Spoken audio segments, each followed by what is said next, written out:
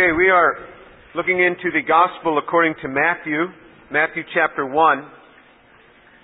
Matthew chapter 1 starts with the genealogy of Jesus. And this is actually the genealogy of Jesus through the line of his adopted father, Joseph.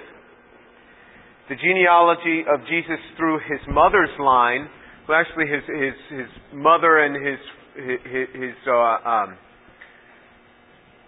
his adoptive father, Joseph, were actually related, and that's not at all unusual, especially in the third world and even today. Not at all unusual. But through that line, it's in the Gospel according to Luke that you see it more through his mother's line. But let's begin to read this. Matthew chapter 1, reading from verse 1. The record of the genealogy of Jesus the Messiah, the son of David, the son of Abraham.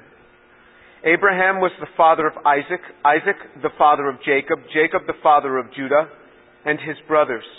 Judah was the father of Perez and Zerah by Tamar. Perez was the father of Hezron. Hezron was the father of Ram. Ram was the father of Aminadab. Aminadab was the father of Nahshon, and Nahshon the father of Salmon. Salmon was the father of Boaz by Rahab. Boaz was the father of Obed by Ruth. Obed the father of Jesse. Jesse was the father of David the king. David was the father of Solomon by Bathsheba, who had been the wife of Uriah. Solomon was the father of Rehoboam. Rehoboam the father of Abijah. Abijah the father of Asa. Asa was the father of Jehoshaphat. Jehoshaphat the father of Joram. Joram the father of Uzziah. Uzziah was the father of Jotham. Jotham the father of Ahaz. Ahaz the father of Hezekiah. Hezekiah the father of Manasseh. Manasseh the father of Ammon. Ammon the father of Josiah. Josiah became the father of Jeconiah and his brothers at the time of the deportation to Babylon. After the deportation to Babylon, Jeconiah became the father of Shealtiel. Shealtiel the father of Zerubbabel. Zerubbabel the father of Abihud. Abihud the father of Eliakim. Eliakim the father of Azor. Azor the father of Zadok. Zadok the father of Achim. Achim the father of Eliud. Eliud the father of Eleazar. Eleazar the father of Mattathan. Mattathan the father of Jacob. Jacob was the father of Joseph, the husband of Mary, by whom Jesus was born, who is called the Messiah.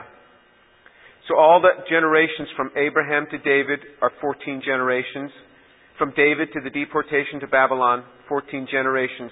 And from the deportation to Babylon to the Messiah, 14 generations. So this genealogy traces back the lineage of Jesus actually to Abraham, which documents him being a child of Abraham and a Jew. In the genealogy that's in the book of Luke, it actually traces him right on back to Adam. But being now descended from Abraham, let's look and we'll touch upon some of the same points that I mentioned a few weeks ago. But what's important to watch here is the people. Many of these people are really quite normal, meaning that they are sinners just like you and me. It's interesting that many religions will claim great heritages of lineages. And in here, God documents lots of people with really severe problems. And that, to me, is one of the reasons why the Scriptures are so beautiful. It is something to which I can relate. In other words, it is fallen people that are being used by God. For example, in verse 3, it talks about this man named Judah, who is one of 12 brothers. Jesus comes from the tribe of Judah. Judah was the father of Perez and Zerah by Tamar. Tamar was a Gentile woman. She was not a Jew. And Tamar was Judah's daughter-in-law. So in other words, these two boys, Perez and Zerah, were born out of incest. And not only were they born out of incest, Tamar was acting like a prostitute. Judah didn't know who she was because she was dressed like a prostitute. So Judah goes and solicits this prostitute, not knowing that it's his own daughter-in-law. There are two boys that are born. One of the boys, Perez, is in the lineage that is documented here. Why would God want to do something like this? Couldn't He have kept this a little bit more clean? Certainly He could have. But remember, in our line, in our heritage, in our life, there is plenty of sin to go around. And there is plenty of hope. And then as you read on down, it says that in verse 5, Salmon was the father of Boaz by Rahab. So you see, Boaz was born to a woman named Rahab. Rahab was a prostitute. Rahab was the one who, when the spies went into the land, they stayed in her home. Well, why would a woman allow two men to stay in her home? Well, because she was a prostitute and she was used to doing this type of thing. It was no big deal for her. But she had faith. And she was the only person in Jericho that was spared along with her family. So Salmon, this Jewish man, marries this Gentile woman, Rahab, the harlot, the prostitute, who has faith in God, and they bear a son named Boaz. So again, within this lineage, God breaks this standard, this Jewish standard, to only name men. He names 4 women, all of them Gentile women. The first one He names was guilty of prostitution and incest, along with Judah, who was guilty of prostitution, of soliciting a prostitute, and incest. And then you have Rahab. Rahab here was a prostitute, and they bore Boaz. And interestingly, Boaz became the father of Obed by Ruth. Boaz marries Ruth. Remember Ruth? There's this book of Ruth in the Old Testament. Ruth was a Gentile. She was a Moabite, meaning that she came from another line of incest. Because her generation, the whole Moabite people, started because of an incestual relationship between Lot and his oldest daughter. He had incest both with his oldest daughter and his youngest daughter. Now this is getting pretty incest-filled. And that is what our lives are like. And God puts it right here in the beginning. He says it's right here. If you are concerned about what you've been through in life and wondering, can God use you? Can God use you? The answer is yes, He can use you. Even if you're the product of incest, He can use you. Even if you've been involved in incest or prostitution, He can use you when you walk in faith. Boaz's mother was a former prostitute.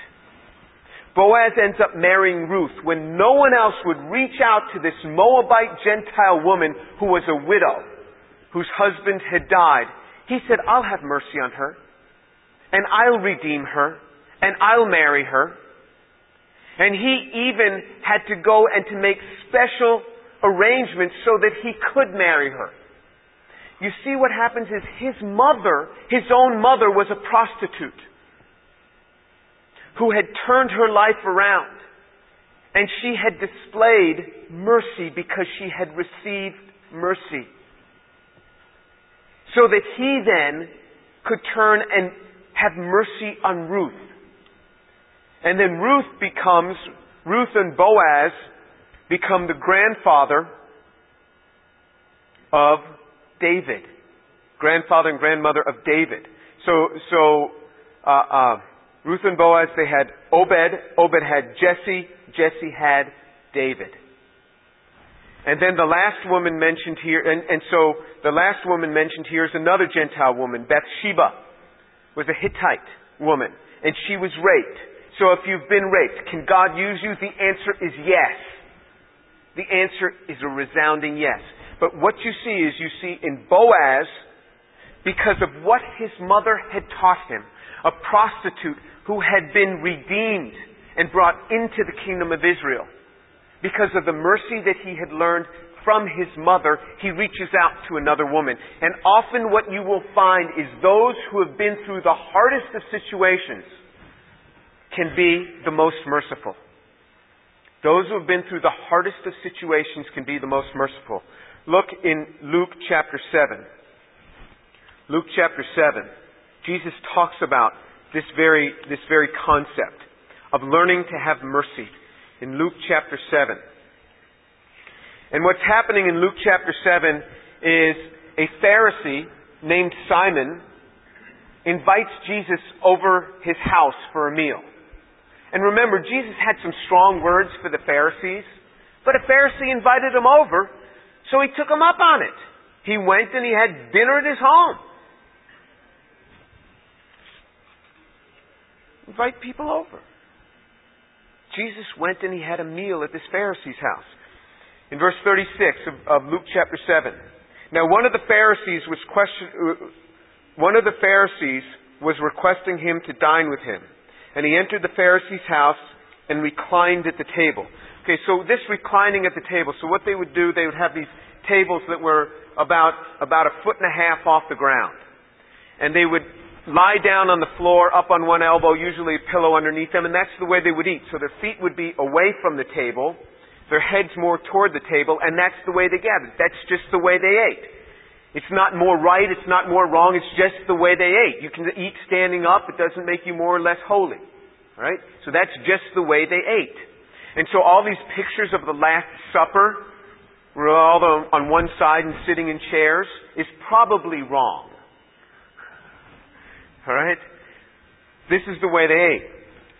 And there are, I was once traveling and I was brought into a traditional Arab restaurant.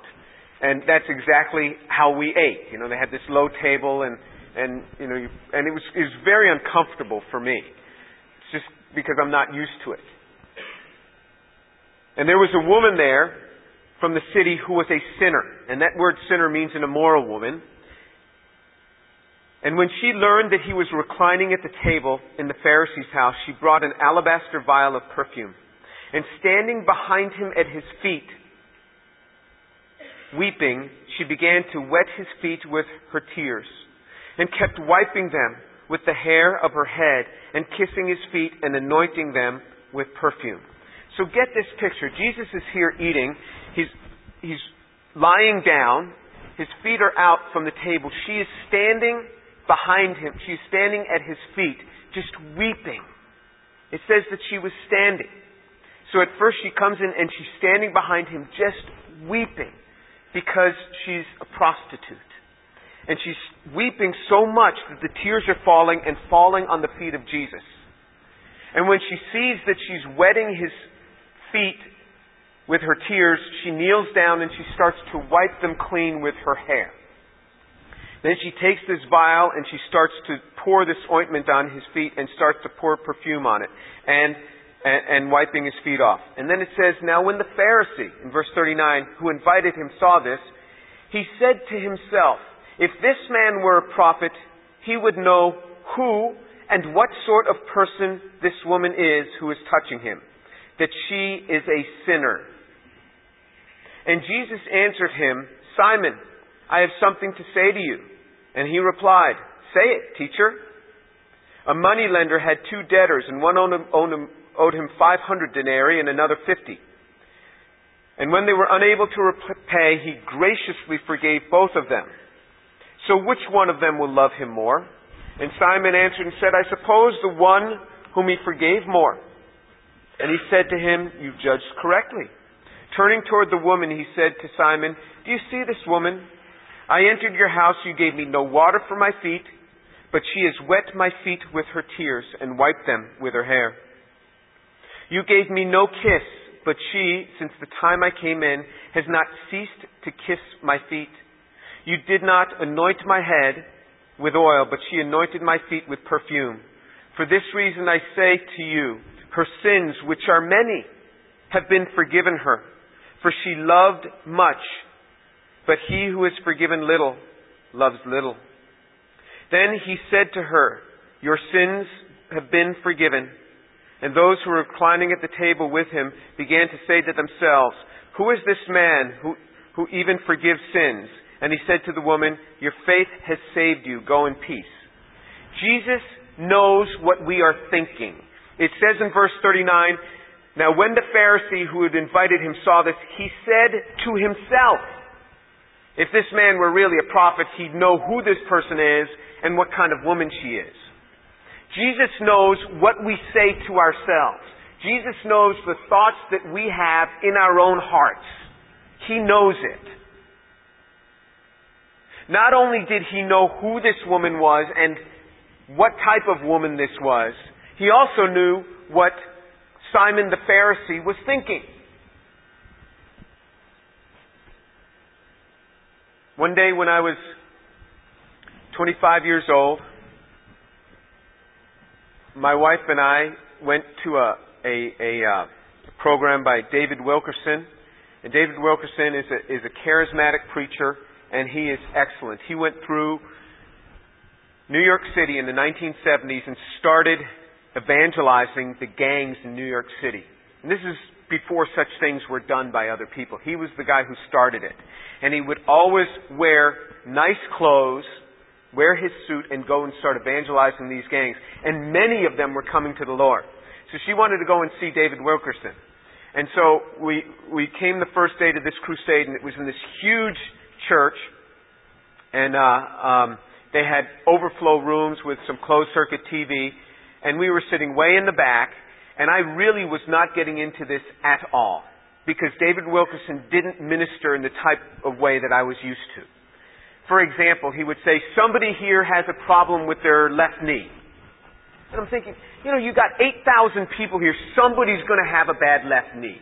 So I wasn't impressed by this. All right? And so this person comes up and he prays for them, and the person says, "It's better. It's really better." I'm thinking, "Oh, come on, please." Well, after this service, he has this altar call, and Shireen goes up with these masses of people, and I'm thinking, I will never find my wife again. Well, anyway, after 30 minutes or so, she came walking back and found me. She wanted to go the next day, and I really didn't want to go, but being the nice husband that I am, I took her to this, and she wanted to go 2 hours early. 2 hours early to make sure she got a front seat. So we're sitting on the front seat of this crusade that I'm not even into, and I'm holding my Bible and sitting on this front seat. And, I'm really not into the way that he's preaching. And he stops shortly into his service. He says, "We have a problem. There's a problem in the church today." And most people thought he was speaking in general. And he looks right over at me, right on the front row. He says, "The problem in the church today is young guys, like around 25 years old, who are Christians, at least I think they're Christians because they carry their Bibles," and I had my Bible like this, "who think that the way they do it is the right way, that the way their little group does it is the right way, but we have a bigger God who uses all sorts of ways." And I wanted to just crawl underneath that chair and never come out. And I learned that when a prophet of God, a man of God is speaking, and I'm not into it, that I just say, "God bless him. God bless him," for fear that man is going to get a word from God and embarrass me again. Jesus was able to do that sort of thing better than anyone else. He knew what Simon was thinking. And so in response to what Simon is saying to himself, he tells this story. He says, "One guy owed me $50,000. Owed his master $50,000, and another guy owed him $5,000.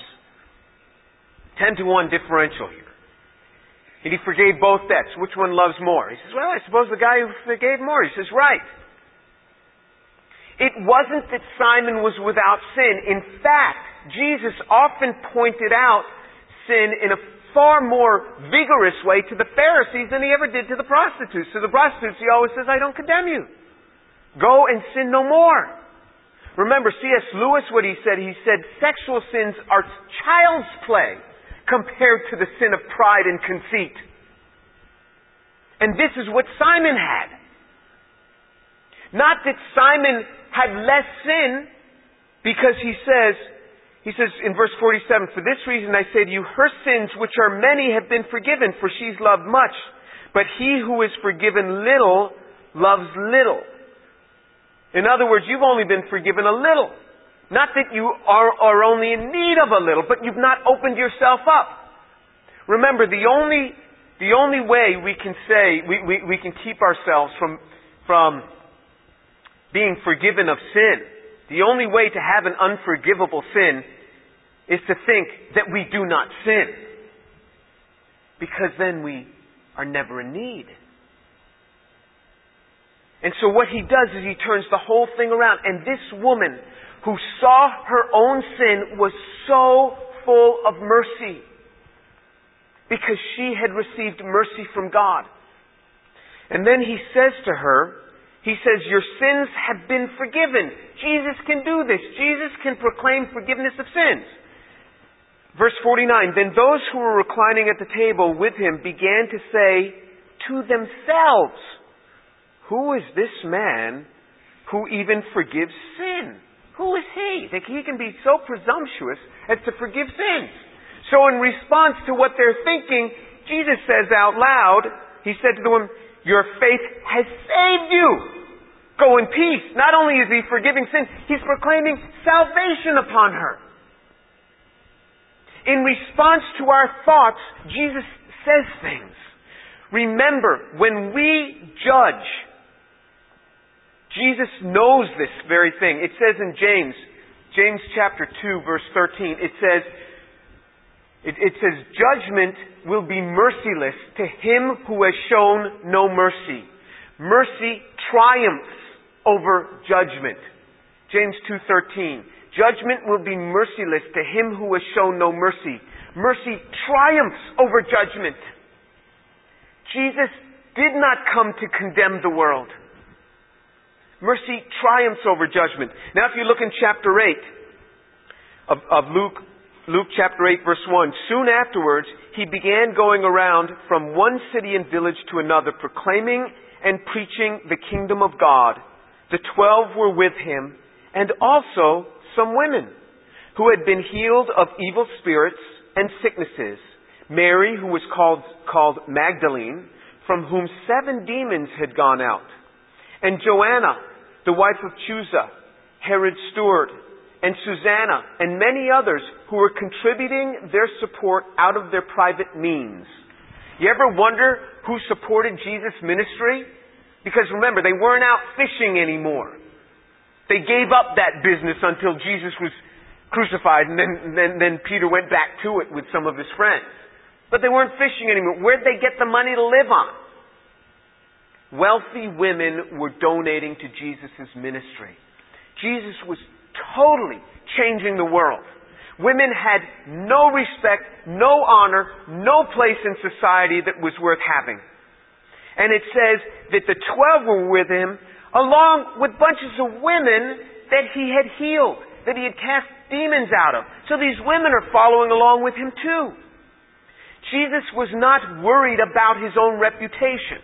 People say, "Hey, Jesus and his 12 guys got these sorts of women following him around." Jesus wasn't worried about his reputation. He was very secure in who he was. And he said, "You can follow. It's okay. You can follow." And remember when when one kills himself and the other 11 flee, it was those women who were standing at the foot of the cross. And it was those women that he appears to first because they were the ones coming to the tomb. He appeared first to Mary, and to the other women he appeared to them. It was these women. Jesus calls out women in Matthew chapter 1, and he names them by name, 4 of them. And he displays mercy to them. And then this prostitute, this former prostitute, Rahab, teaches mercy because she had been forgiven much, she loved much. She's taught her son Boaz how to love. To love the people that the world doesn't love because she was loved by her husband when the rest of the world just called her a prostitute or a former prostitute. And Boaz was the one that reaches out to Ruth and says, "I'll take her. Yes, she's a widow, but I'll take her. Yes, she's a Moabitess, but I'll take her. He reaches out. And this is exactly what Jesus does. He reaches out to those who are hurting. And to those who are judgmental, He says, look at yourself. You need this too. You know, He would have forgiven every Pharisee in that room too, had they wept and sought forgiveness. But they, being great theologians, didn't need forgiveness. They were just examining Him and judging other people and proclaiming themselves to be more worthy than this woman. And so Jesus forgives her, and then He saves her, and then she starts following Him. And there were other women following Him. And it wasn't just poor women. It was Joanna, the wife of Chuza, Herod's steward. So Herod's steward, his wife, is following Jesus. And she's a wealthy woman, and she is supporting His ministry. It says that they were the ones contributing to His support out of their private means. And you will often see this in families, that the men are tightwads, and the women are gracious and giving. And the men want to, and the women want to give to the church, and the men don't want to give. They just want to, they say, we have no extra money.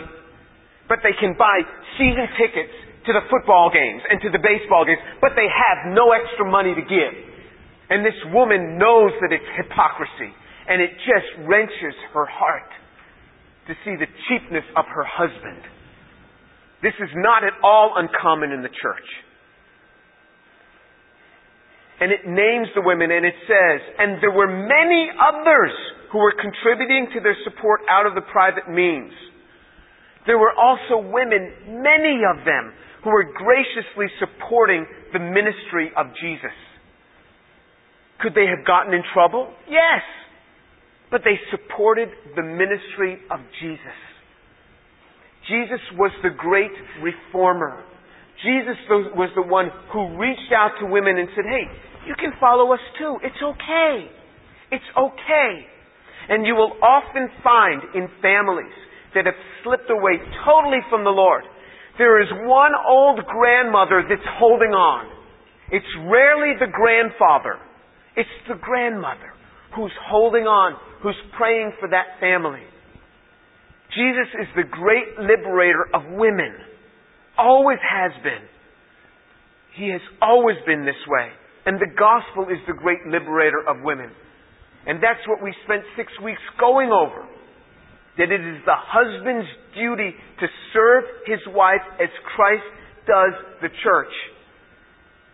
Mercy is what is seen in this passage. Mercy. And then the other thing that you see in this genealogy, when you read about the lives of these people, many of them were not very nice people. Not at all. Look in Hebrews chapter 11. In Hebrews chapter 11, there's a list of men who had great faith.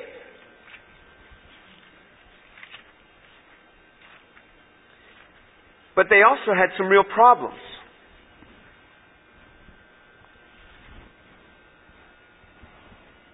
But if you look in Hebrews chapter 11, verse 32, so the whole chapter talks about these lists of people, but then in verse 32 he starts really spewing out names. He said, and what more shall I say, for time will fail me, if I tell of Gideon, of Barak, of Samson, of Jephthah, of David, of Samuel, and the prophets, who by faith conquered kingdoms, performed acts of righteousness, obtained promises, shut the mouths of lions, quenched the power of fire, escaped the edge of the sword, from weakness were made strong, became mighty in war, put foreign armies to flight. Women received back their dead by resurrection. I mean, who is the one who had faith enough for a resurrection? It was the women. I mean, I think of all the things you see here, to believe God for resurrection, it's probably the hardest thing. You can get a guy to pray for you when you're sick. But I don't see many people coming to pray for people who are dead. Even though we have precedent. Several precedents in the Bible where God raised the dead. the great men of faith, well, they're already dead. I'll bless the family. But it's the women who had faith even for the resurrection. He lists off a list of people here who many of them had some real problems in their life. Gideon. Gideon at heart was a real chicken. But God filled him with boldness. Barak wouldn't go to battle without Deborah. He said, I'm not going to... Deborah was a prophetess, it says. And Deborah said, go to this battle and you will win. Barak said, you're not going to send me there. If you really believe this, you're going with me. She said, okay, I'll go with you. But remember, then you won't receive the glory. A woman will. And she did. Deborah went into the battle. And they beat this wicked king Sisera, whose chariot's wheels got stuck in the mud. Samson. You talk about problems. Talk about sexual problems. This guy, Samson. And talk about, woman problems. This guy would tell this woman anything knowing that she was a liar. Jephthah made a proclamation concerning his daughter, saying that whatever I see when I come back from this battle, if I win the battle, whatever I see I will offer up to you. Well, the first thing he sees is his daughter. These crazy sort of people. David the rapist. David the murderer. Samuel and the prophets who by faith conquered kingdoms. Now, so Samuel was pretty good. We don't have much bad to say about Samuel. The only thing bad to say we can say bad about Samuel is his kids didn't walk with God. And that happens to really good guys. Anyways, it's just a joke. That was just a joke. My daughter's here. This is just a joke.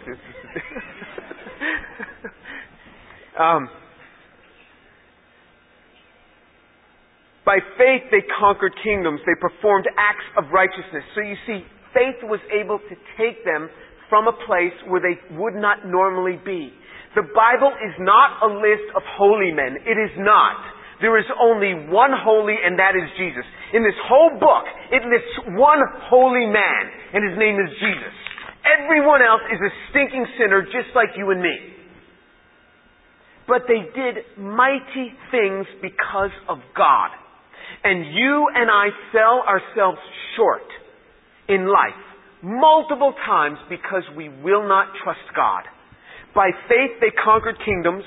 They performed acts of righteousness. They obtained promises. This book is full of promises. But you don't obtain them because you only obtain them by faith. Every promise in the Bible is coupled to some act of obedience. If you can find a promise in the Bible that's not coupled to an act of obedience, let me know. I'd like to make note of that one. Every promise is coupled to some act of obedience. They obtained promises. They shut the mouths of lions. They quenched the power of fire. They escaped the edge of the sword. From weakness were made strong. That little verse, that little passage, from weakness they were made strong, has helped me multiple times. I'll go into a situation, I'll go into some speaking engagement, and I'll think, God, I feel so weak, I feel so inadequate. And I will grab hold of this word and I will say, but your word says, from weakness they were made strong. Well, Lord, right now I am really, really weak. So I take your promise to make me strong. And I am telling you, I get up to speak and it's just a roaring lion. And people are just floored. Because of God. It is God who does this. And so we come trembling in prayer. God, I cannot do this thing. God says, okay, you're in the right position now. From weakness you shall be made strong. They became mighty in war, it says. They did not become mighty sitting in church. They did not become mighty watching TV. They became mighty in war. It is in war that we become mighty. It is in the battle that we show forth strength. And you have multiple examples of that throughout the Scriptures. Gideon became mighty when? In war. He showed forth his mightiness. You see the same sort of thing in Civil War generals. Stonewall Jackson, for example. I mean, he was a terrible professor at the Military Institute, but in battle, he just became tremendous. Absolutely tremendous. There are scriptural examples. There are examples here on earth. It is in war that we become mighty. It is in the tough times that we become mighty. And you see this with people. You see people who have, real wishy-washy sort of walks, and then they get cancer on their deathbed. And God gets a hold of their heart, and in this war they become so mighty and great. Power comes from them. In the war we become mighty. So, we view trouble as, oh no, trouble again. And God is saying, yes, now is your time to become mighty. And they put foreign armies to flight. Women receive back their dead by resurrection. So if somebody dies, if the women could just take care of this, please. This is what it says. Women are to take care of that. Women receive back, and others were tortured, not accepting the release so that they might obtain a better resurrection. Women receive back their dead by resurrection, and others. Which others? Other women. They were tortured, not accepting their release so that they could obtain a better resurrection. God has something for us. He documents again and again through the Scriptures that mercy is there for us if we'll only take hold of it. And then He says to us, I want you to display mercy, for mercy triumphs over judgment. This is our call, to display mercy and not judgment. And remember, as soon as we start judging, Jesus knows exactly what we are saying. Knows exactly what we're saying when we're judging. And He's able to catch us short. And to those who display mercy, what does He say? He says, oh, look at that person displaying mercy to that other person. Father, forgive them. And save them. When we show mercy, we receive mercy, forgiveness, and salvation. Let's pray.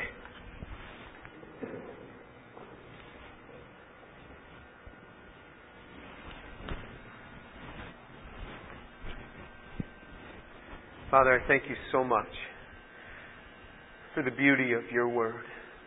It is so contrary to the world. Father, thank You that You call us to something much greater.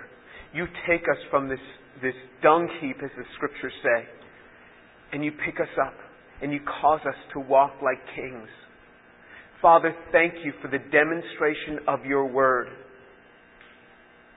How You take simple men and women who will cry out to You for mercy, and You give them mercy. And then if they take hold of faith, You will use them so mightily. Father, I pray for these young people that You would change the hearts of many to display mercy and to display kindness and to learn to walk in faith. Father, I pray for Your grace to be upon them, that they would learn to walk in faith. By Your mercies, so fill them. And by the grace of God, Father, I offer this up to You, asking in the name of Jesus. Amen.